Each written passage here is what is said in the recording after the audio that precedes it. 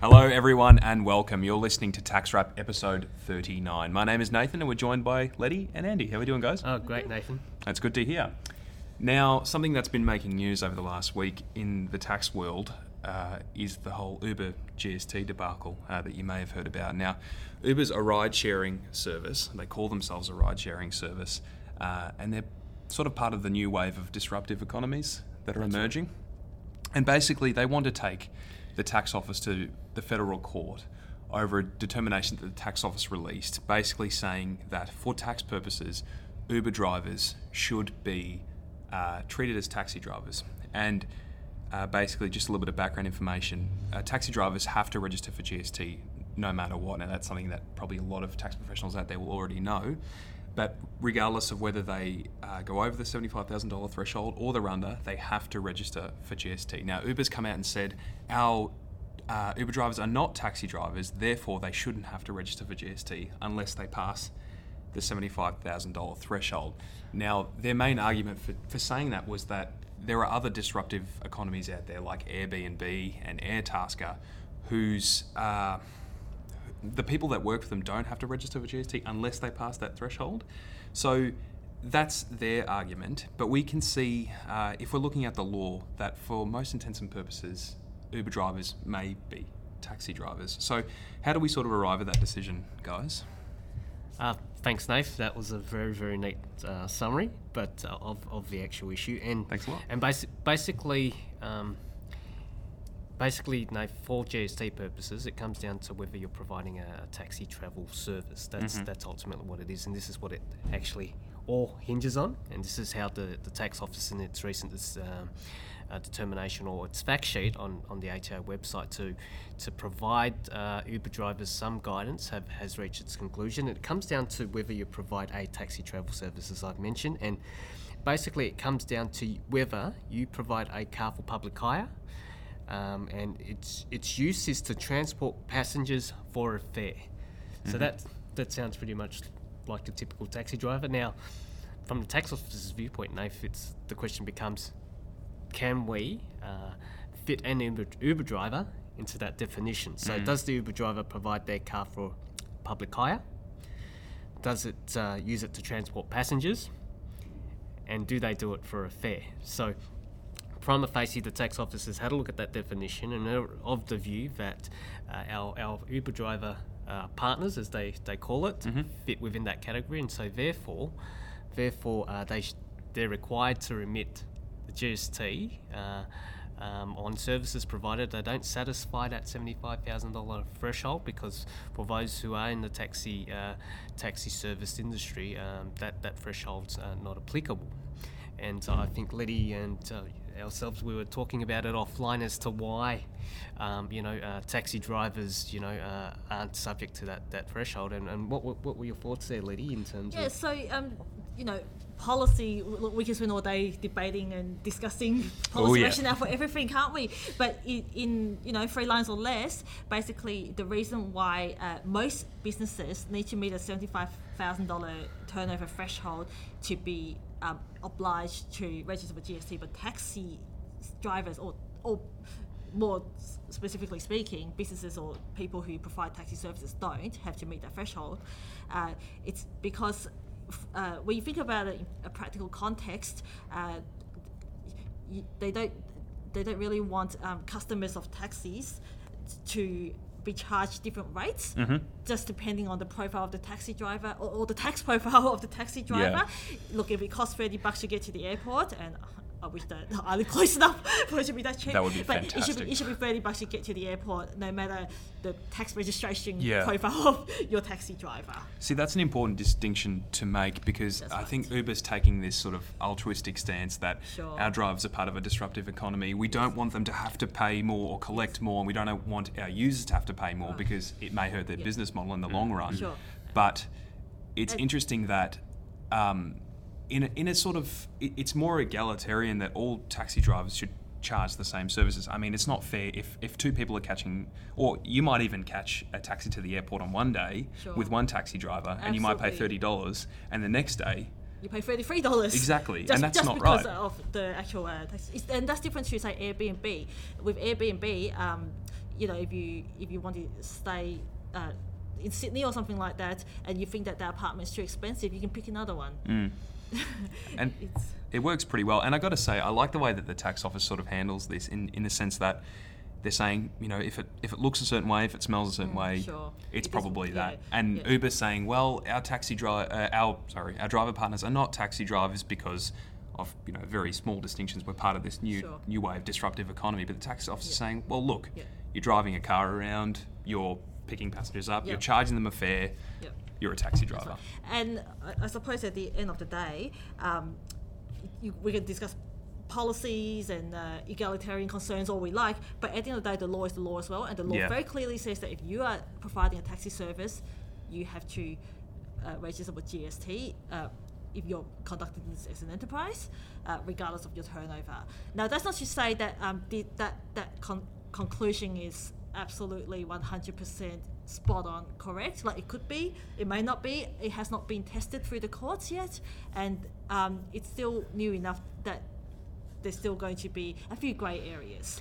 And we've spoken about this, for quite a bit now, Nathan. Sort of sometimes the law hasn't quite. Sometimes the law is there; it still works as it is. But in terms of applying it to these new concepts, that's where sometimes, sort of generally. The tax office can, take a little bit of time trying to come to grips with what the actual arrangements are, particularly with these different types of sharing economies. We recently saw a ruling or a fact sheet on crowdsourcing. Yeah. So all these disruptive technologies, disruptive economies. Does take a little bit of time for the law and policy makers and also the administrators, the regulators, to react.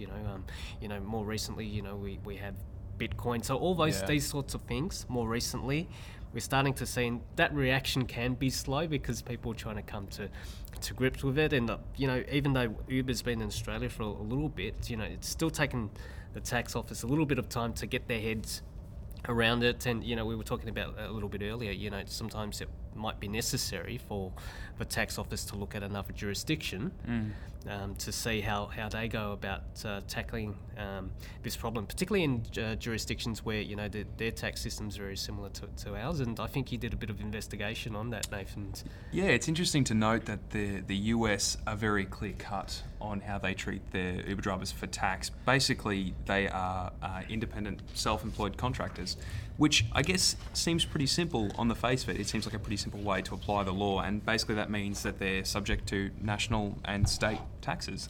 So there's no way to get around that. And considering that our tax system is the way it is, it's interesting that Uber thinks that it may have a special case in Australia. I mean, if you look at, as we were talking before, we were talking about Bitcoin, and the way that Bitcoin should be treated for tax, even the tax office is not fully sure about how that's going to look in the next 10 years. I mean, and it could change, and it's something that we're all sort of looking at. We're looking at how it'll evolve and how it will change. So they sort of said, look, this is the guidance that we've released for now. Same with crowdfunding. This is the guidance that we've released for now. If things change, the law will change. And that's a question, as we spoke about a little bit earlier, it's for a question for the policymakers. Like the tax office here is very adamant that, sort of Uber drivers are no different to the US individual contractors. Whether, that's, whether that's fair or whether that's the correct approach, that's a question for the policymakers to decide as to whether, should we, concessionally or specifically tax these, emerging economies or sharing economies in a particular way. Should the Airbnbs, the Airtaskers, the Ubers of this world be taxed in a particular way or a different way to, if you wanted to incentivize them, or should the Uber driver be more like the taxi driver? So that's the question that the policymakers need to answer. And I mean, the law adequately at this stage, we believe, caters for it.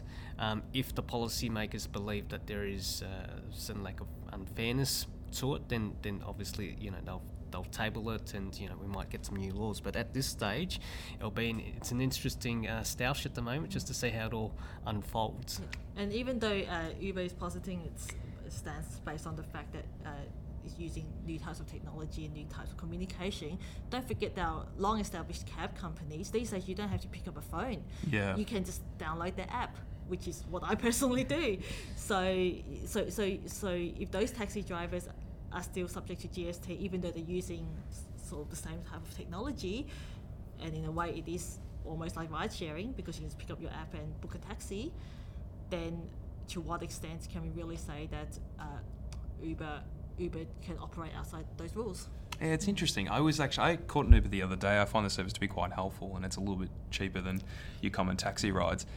But I was speaking to the driver about this very issue, and it's something that they're very close to. They've got their finger on the pulse, a lot of these Uber drivers, which is interesting.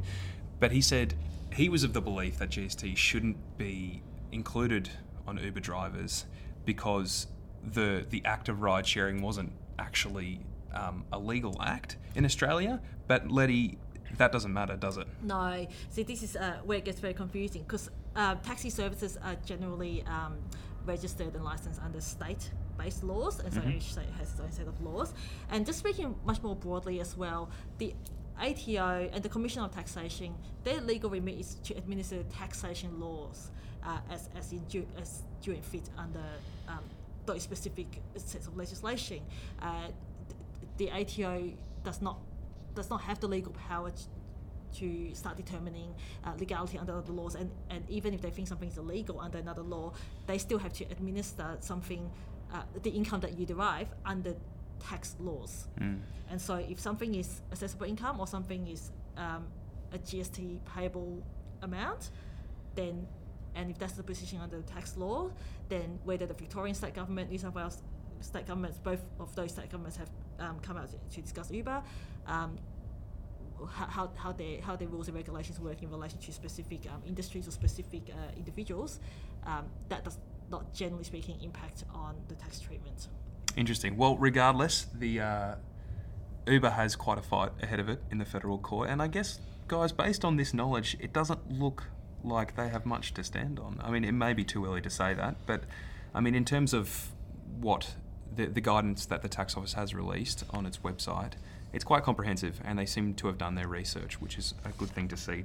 So we'll see how this evolves over the coming year, and thanks for listening to Tax Wrap episode 39. Join us next week for episode 40.